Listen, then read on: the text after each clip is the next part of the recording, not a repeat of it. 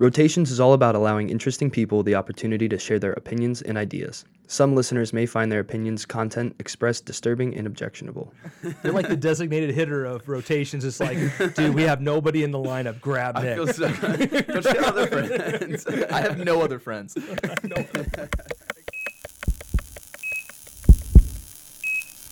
Hi, I'm Dr. Todd Fredericks, Assistant Professor of Family Medicine here at Ohio University Heritage College of Osteopathic Medicine, and been looking forward to this particular interview for months, and you'll find out why. And Nisarg Bakshi, OMS2, will continue as our host. Yes, thank you everyone for joining us. My name is Nisarg Bakshi, and I've also been looking forward to this interview quite a bit.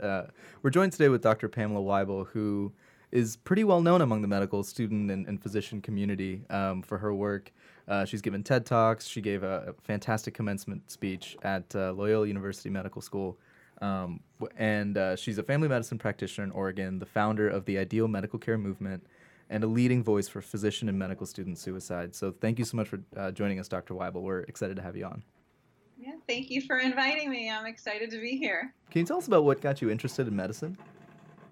So both my parents are physicians, and I used to go to work with them when I was a little kid because, as you know, physicians are workaholics. And so if I was going to have any time with my parents, it was going to be following them through the hospital, or my mom is a psychiatrist, so basically following her around the psych ward. And my dad's a medical examiner, pathologist, and he also taught medical school. And so basically I just followed him around the morgue and all these other sort of weird places that he liked to go as a physician, including he worked at a methadone clinic, and before breathalyzers, he actually was on call for the police department in Philadelphia. They had to have a live doctor on site to sniff people's breath, because before breathalyzer technology, you had to do it like the old-fashioned way. Just he had to ask. He says he's asked over 13,000 DUI drivers to like burp and breathe in his face over the years. That seems like a really inaccurate way to test.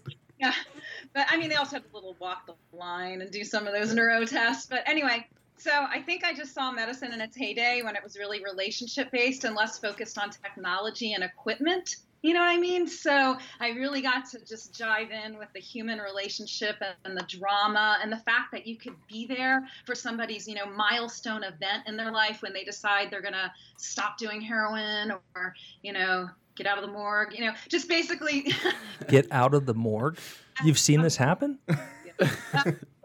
Basically be with people for these these milestone events and witness the human life cycle in a way that most children are shielded from this information, because I guess most people want to give their kids sort of the white picket fence fantasy childhood, but my parents just let me see the real deal like from day one. So it made me like a really honest type of truth-seeking person that can't really get into like fiction and fantasies because real life is just so much more exciting, than the make-believe. But it didn't make it really easy after work with my parents to play Barbies with my friends because I just thought it was stupid after being in the morgue. Well, as we alluded to at the beginning of the episode, so much of your work and what a lot of what you're known for is providing a voice for physicians and medical students who take their own lives.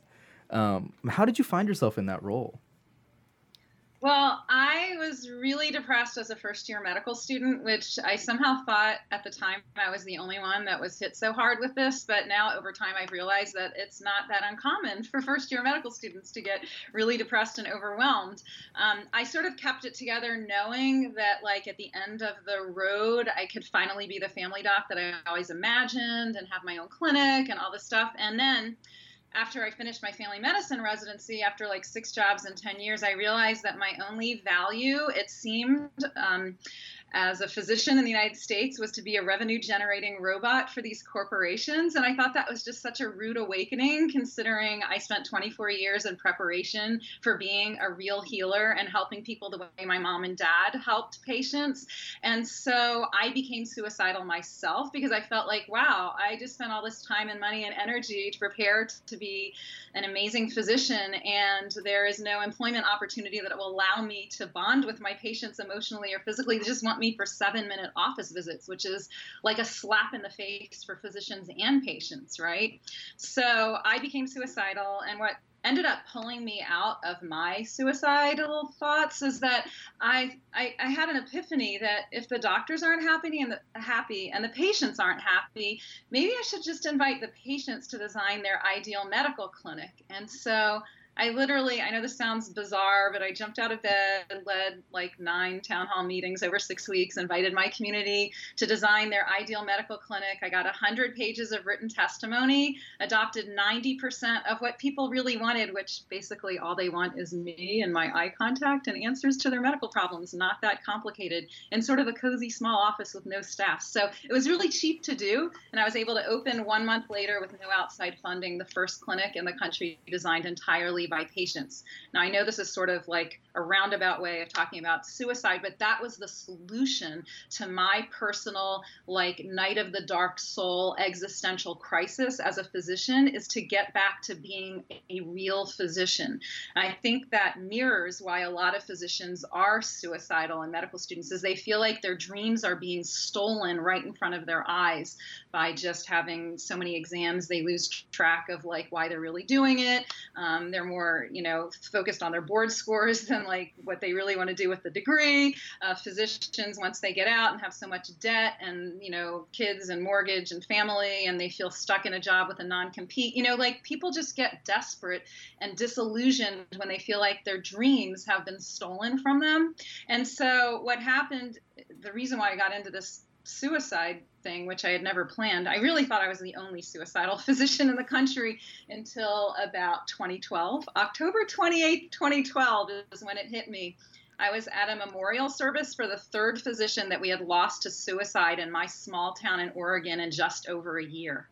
Okay. And while I was at his memorial service in the 2nd row, I just started counting on my fingers how many doctors that I knew had died under either suspicious or suicidal circumstances. And I had like 10 that I identified in just a few minutes. So I realized right then and there, this is bigger than this one man's funeral, And 2 of the people I counted were 2 men that I dated in medical school, fellow medical students that I loved in medical school who died by mysteriously, at age 39 and 44, which later on, when this became an obsession, I tracked down their family members, which is a little odd to like force yourself into a family conversation on why did your son or husband die. But I felt like I had a right to know because I love these people in medical school and I dated them.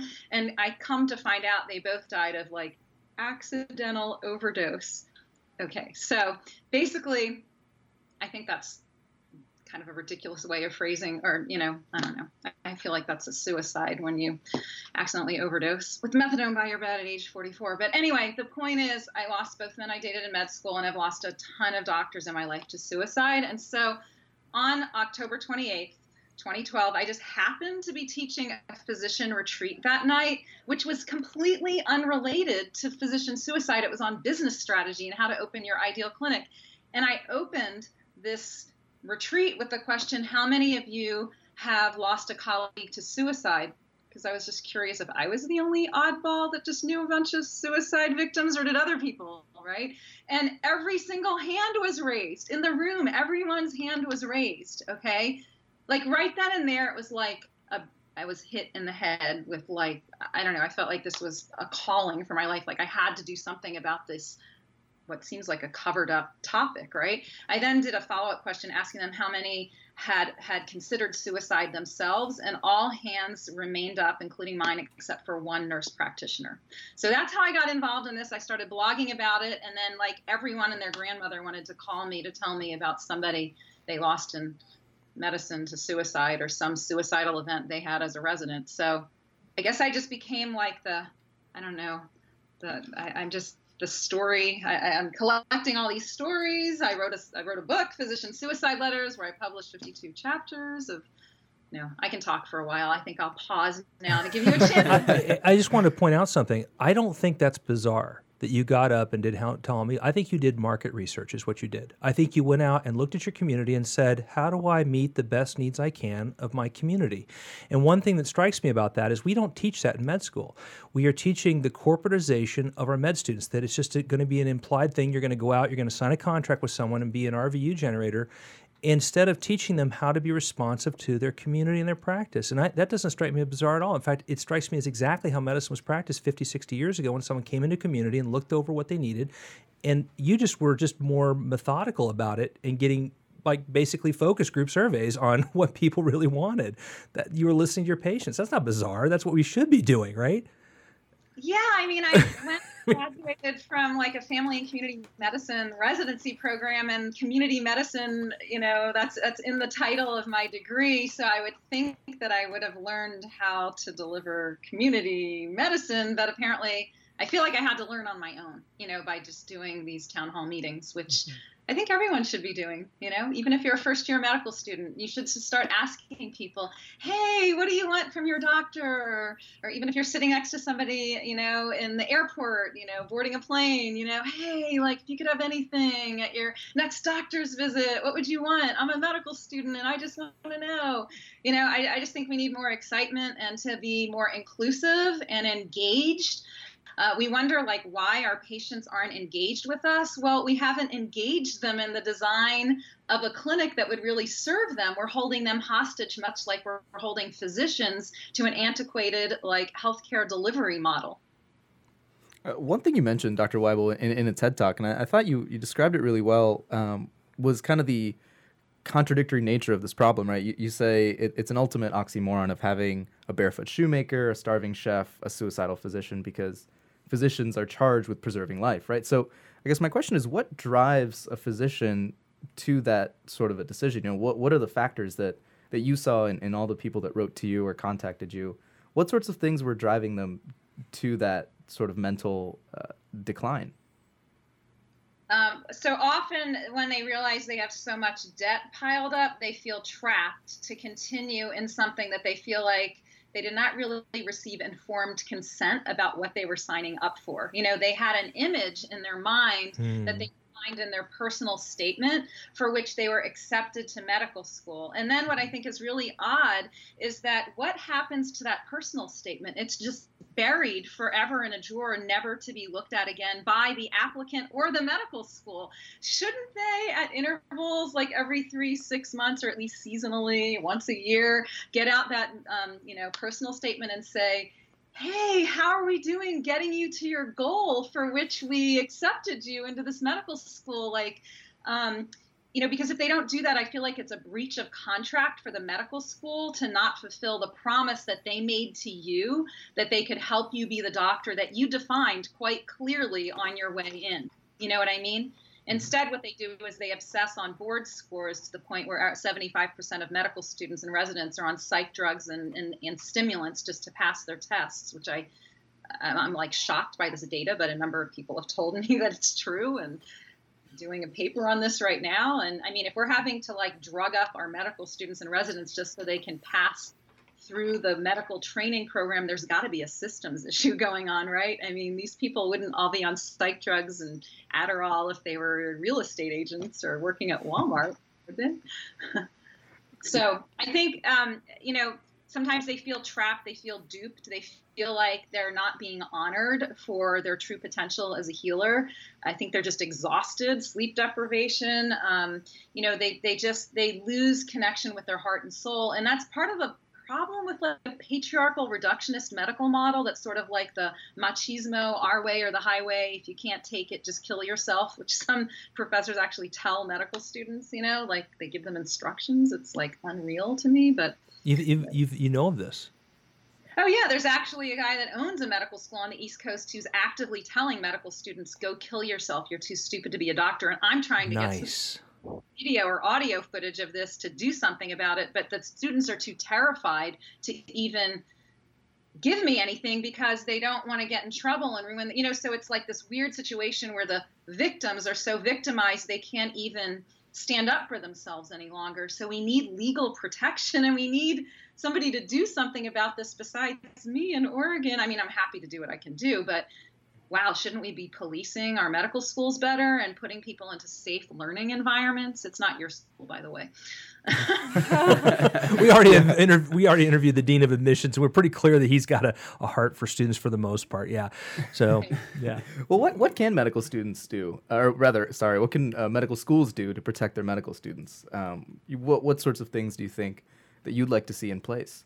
Well, I think like the solution for this is really simple. Like it's a lot more simple than dealing with like the Ebola crisis or any other sort of major infectious disease. I mean, this is a public health crisis that we're losing so many medical students and physicians to suicide. But like honestly, the solution is sort of like rereading that book, Everything I Learned in Kindergarten, just be nice to people, share, collaboration, teamwork. I mean, and not just saying it in a PowerPoint or sort of putting a wellness program on top of rampant human rights abuses in medical school and claiming that you're doing something, or, you've got to like really be walking the talk. Like, if I had a medical school, I would welcome medical students and take the pressure off and say, wow, you guys are amazing. You are the top of the top, the creme de la creme. And now that you're here, we are going to support you unconditionally.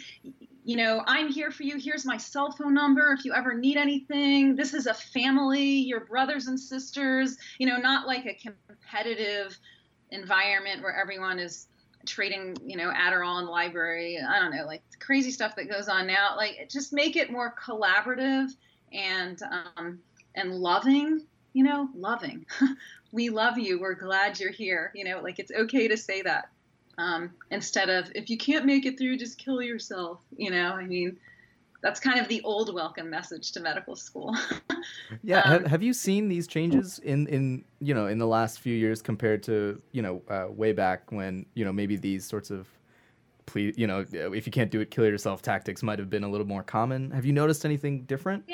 Yeah, I definitely have noticed some things are changing, although unfortunately, sometimes things are changing more on the website or the things they say in the brochures, but not like necessarily walking the talk as much. I think because we have to realize the people who are leading us in medical schools have been wounded by the same thing that they're passing down onto medical students now in real time. So it's kind of hard to just snap your fingers and make all the wounds go away. You know what I mean? So I know these people want to do a good job. Even these malicious people are saying terrible things. They somehow think scaring people into learning is the right way to run a medical school. But I do believe we just need modern teaching techniques that are not like fear-driven and just niceness and love and support. And I think our teachers at medical school need mental health care for what they survived because they still have wounds from things that they witnessed. And I think if we could sort of all just get into a healing circle with each other, or at least, just start. I think sometimes what it is the younger generation has to lead. They're the ones with the least wounds. I know this seems really odd, but to wait for your professors who are more wounded than you because they've been in this old medical system for so long to help you, it sort of has to almost go in reverse. Like, let's welcome the medical students and do with medical students what I did with patients. Invite them to design their ideal medical school or ideal medical school experience, because by nature, medical students are not slackers, or they wouldn't have even been accepted to medical school. So why treat them like slackers, and why treat them with such disdain? Like, why not put them in charge of redesigning the medical school so that it really works for the minds and hearts and souls of the new generation of doctors, and they could almost help the older doctors heal, maybe. I think what do you think? That's a great idea. Yeah, absolutely. I wanted to give the panelists a quick chance to chime in if they had questions or comments. Yeah, I'm reminded, I think I read this on your website, something about wellness programs and how wellness programs plus something equals, and then it was fill in the blank. Do you remember what I'm talking about? Yeah. Wellness programs plus plus human rights violations equal. It was it's a word puzzle. I guess just to point out that putting a meditation garden next to your hospital without changing the 28 plus hour shifts that people are working doesn't necessarily solve the problem that's causing the disillusionment and the damage to the human spirit on your medical school campus. You know what I mean? Mm-hmm. I just thought that was, I don't know, it was an interesting way to look at it, because you have, it's just, you can't solve this problem with just a couple meditation gardens, for example, but more of the systemic problems that we have in our medical schooling. Yeah, it's the foundational elements that take these bright, idealistic humanitarians and cause them to need, I don't know, a multiple choice test on empathy before they graduate to prove they have empathy. Like, something went wrong. You know what I mean? You're having to do a multiple choice test on empathy to, like, put the empathy back in them right before they get their diploma. Okay, like, they started out with great levels of empathy. Why don't we create a situation where we encourage that to blossom? Have you encountered programs that have responded to this and made effective or practical changes in the training of medical students yet? Because I mean, your name is everywhere when it comes to this topic. So it's obvious that it's the information and the concepts are out there. Have you yet encountered, Pamela, programs that are starting to make proactive steps towards changing the tone of medical education? Or hospital corporations that have seen this and said, yeah, we don't want to kill our producers. We want to start working with them. Have you seen that and describe them? Yeah, absolutely. I mean, having to do with hospital corporations, a hospital CEO cold called me several years ago and wanted to recreate at a hospital level what I had done at the community level. So they brought me in on their executive team in Wisconsin, and for a year and a half, I worked with them on redesigning their hospital system so it was designed by the community and the patients they serve. Unfortunately, at the end, they had a change of the CEO who then didn't want to do it. But however, I went to their community and I did 13 town hall meetings in 48 hours, which just gave me more energy than ever because I'm at my best when I'm with large groups of people. But I collected for them 2,830 pieces of qualitative data that they could, most of them, easily integrate into their hospital system and be better for it. And in fact, what was interesting is some of the people, I think their competitor hospital is Mayo. And so there's it's a 2-hospital town, right? And so some of the people that came to the town hall, the community members said, I am so impressed that you have come here and to just listen to what we want, that all my future visits will be at this hospital system, because even if you don't do anything that we said, you cared enough to listen to us, and that matters, And so I think there's a huge power in just engaging the end user in the system that they want to have for healthcare, for medical education. So that's with hospital systems. So I am optimistic that more and more hospital systems will catch on to the idea of really being community focused. And as far as residency programs, I mean, I have a friend that's in, I think it's in Montana, a really amazing residency program she absolutely loves. I mean, I loved my residency, by the way. I mean, I know you hear me talking a lot about sort of the doom and gloom of medical education, but I had an awesome experience myself in my residency because I picked the right residency that was really, it was a family medicine residency. It was less procedural and more behavioral health focused. So I sort of feel like I got sort of like a psych family medicine background, you know what I mean? And so I know there's awesome residencies out there that really go to bat for the residents and make it human. And then they have in my program, we had outings to sweat lodges, and they did all sorts of team building stuff so that we could really grow and love one another as colleagues, so that we would work better together in the hospital, versus just being strangers there for a shift, right? I think medical schools are doing this. Some medical schools are, going to pass-fail, so there's less pressure on the students.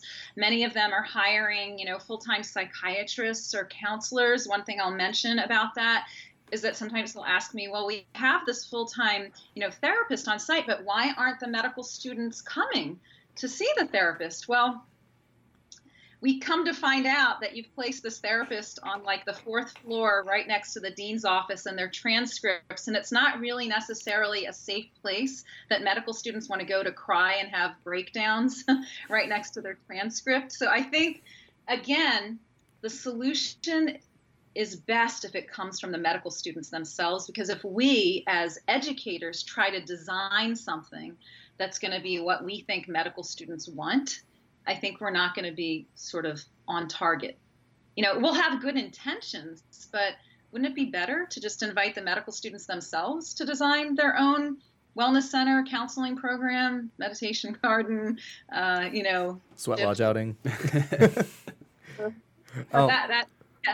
My answer is there are wonderful things happening.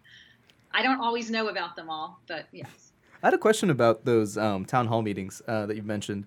What sorts of things do patients tell you when they're coming to you for their ideal care? Well, I categorized everything, and the number one thing that people wanted was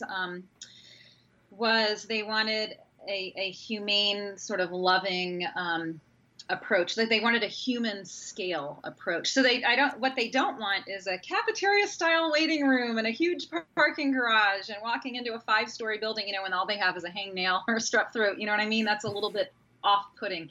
And it's also like financially ridiculous to try to support a huge medical complex like that off of your hangnail or strep throat, reimbursement. So I think these need to happen like in the community, much like, my dad had his own little family practice office in the 1950s in a little neighborhood in Philadelphia, where people can just come and have like a simple one-on-one experience that doesn't require like 13 FTE staff per physician. You know what I mean? I do believe like for tertiary care, of course you need like a big medical complex for a lung transplant and 13 FTE staff per physician and all that. But 99% of people in this country really just need to have one relationship with one physician or nurse practitioner or someone who they can trust in their neighborhood that's accessible to them. And we have lost our mentorship in this regard, so that we're sort of just funneling everyone into these assembly line, huge corporate big box clinics. You know what I mean? That's not what people want. And the second thing they want is an integrative approach. They want, like, if you can't solve their migraines, maybe you could recommend Joe, the acupuncturist down the street, not just say, I don't know what to do with you. None of these meds worked, and get frustrated with the patient. Like, give them some options that might be even outside of your skill set, that you'll refer them to somebody who might be able to help them in a few visits with acupressure points or something. They want also, as simple as it sounds, just the answers to their medical problems, and when you think about it, 85% of all diagnoses can be made just by listening to the patient. So when we break down the physician-patient relationship and we end up all trapped in these 7-minute office visits, we're not providing quality health care. It's impossible. Like, there's just no way, because you have to listen to the patient in order to solve their problem, so. Right, absolutely. What people want is basic. I have kind of some experience, I feel like, with those big box hospitals. Just the hospital in my hometown, I don't want to call out a hospital, but it's very much like an airport, and you have, like, you go sit in a waiting room and you get a pager, and then that pager tells you when you go to another room to wait to get another pager, and it's like this long chain of events, and they have blue lighting everywhere to like calm you or something like that. But I wonder if, like, to me that is not ideal, and I definitely respond to what you're saying that patients want. But for this hospital, say that is their solution for cutting costs. What do you have any like response to that regarding financial incentive to having better, like, smaller care? Okay, so how would this apply to larger hospital systems? Yeah. How to make clean. Again, just listen to what your community wants, because one of the things that really surprised me that I thought was super awesome that this community said that they would do, the hospital writes off a lot of their bills that patients who are poor can't pay, especially uninsured. Do you know how many people came up to me, because I was talking to the Amish, by the way, in this community, and the Amish, they don't have insurance, and they will not ever have insurance because it's against their religious philosophy to trust that an insurance company will help them. Somehow it means they don't trust God or something. So the thing is, you have a lot of people that hospitals serve and they have to write off a lot of their bills. Well, these people at these town hall meetings said, I would work in the hospital volunteering in the kitchen. I would do anything to pay off my bill because this hospital saved my life. So why aren't they, getting the goodwill of the community and encouraging people to like volunteer at the hospital to work off your bill, not because you have to, but because you love the place that did your coronary bypass and it saved your life and gave you 10 more years with your wife and your grandkids. Like, don't you have, as a patient, like a level of love for a hospital and a physician that did that for you? Why tell them, oh no, since you're poor, we don't want anything from you. Just go home and whatever. You know what I mean? It makes you feel sort of devalued for what you can contribute to the hospital that you love. You know what I mean? So I think when we have this sort of top-down hierarchy that does not empower patients, medical students, physicians, and tries to leave everyone in their little cubicle, and they can only get out if the blue light shines blue at 3. You know what I mean? That is just very dehumanizing and disconnecting, because part of healing is connecting with your heart and soul and connecting with the heart and soul of other people around you. And if you leave everyone disconnected and disempowered, that's definitely not healthcare in its true form. Yeah, well, Dr. Weibel, I really like what you're doing about listening to the community and kind of revamping the system from the ground up. It sounds like you were really received out in Wisconsin as well. What's the pushback look like, though? I mean, were you well received everywhere? As far as I know, I'm pretty much well received everywhere, except that I was disinvited to the AMA. They had a special event October of 2015 where they had invited like 3 of the TEDMed talks to come and preview their TEDMed talk for a special invitation-only evening with all the big wigs in the Chicago healthcare scene and all the top tier AMA people. And I realized like while they were making and they picked me, that was like a huge honor. Me and like the guy that started the hospitalist movement and some other guy, I forget his name, said they picked the 3 of us to come. So I was really excited, getting out my outfits, getting my, hotel set up with them. And then I was disinvited all of a sudden when they realized that my TEDMed talk was on physician suicide, because they didn't quite realize what my topic was on based on my bio on the TEDMed site. Maybe they thought it was more on ideal clinics or something. I told them I was willing to talk about anything. I could certainly make my talk inspirational and definitely, do whatever they needed me to do. But apparently the rule was you had to deliver your same exact word by word TEDMed talk. And so, yeah, they said they were uncomfortable with the topic of physician suicide and I wasn't invited anymore. So that was interesting. This is a really great discussion. I hate to break it up, but we're going to break off this segment of this episode, and then we'll be back for the next segment for our continued discussion with Dr. Pamela Weibel. Thank you so much for joining us for this half of the episode, Dr. Weibel. Yeah, thank you. Of course, and thank you to our panelists for joining us as well. We'll see you guys for the next segment.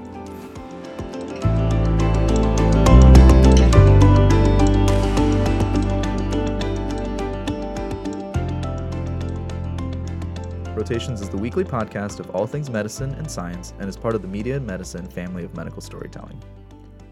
The opinions and comments expressed on Rotations do not reflect the official or unofficial positions of Ohio University, the Ohio University Heritage College of Osteopathic Medicine, or the Scripps College of Communications. Guests on Rotations are interviewed in an unopposed fashion so that their ideas and opinions can be freely expressed. Rotations is hosted by Nisarg Bakshi, produced by Todd Fredericks, audio engineered by Kyle Snyder, and edited by Brian Plow.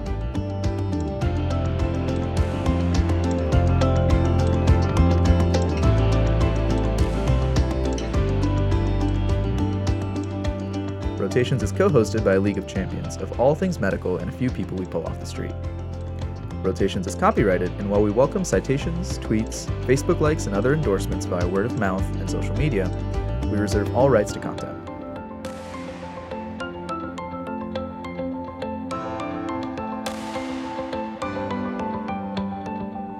You may use Rotations content under the provisions of Creative Commons, but you cannot alter or edit the content in any manner without express permission of the content creators, and you must cite Rotations as the source of any content derived from the podcast. We welcome any comments, and you can contact us by emailing us at rotationspodcast@gmail.com, tweeting us @rotationspcast, or by visiting mediamedicine.com/rotations.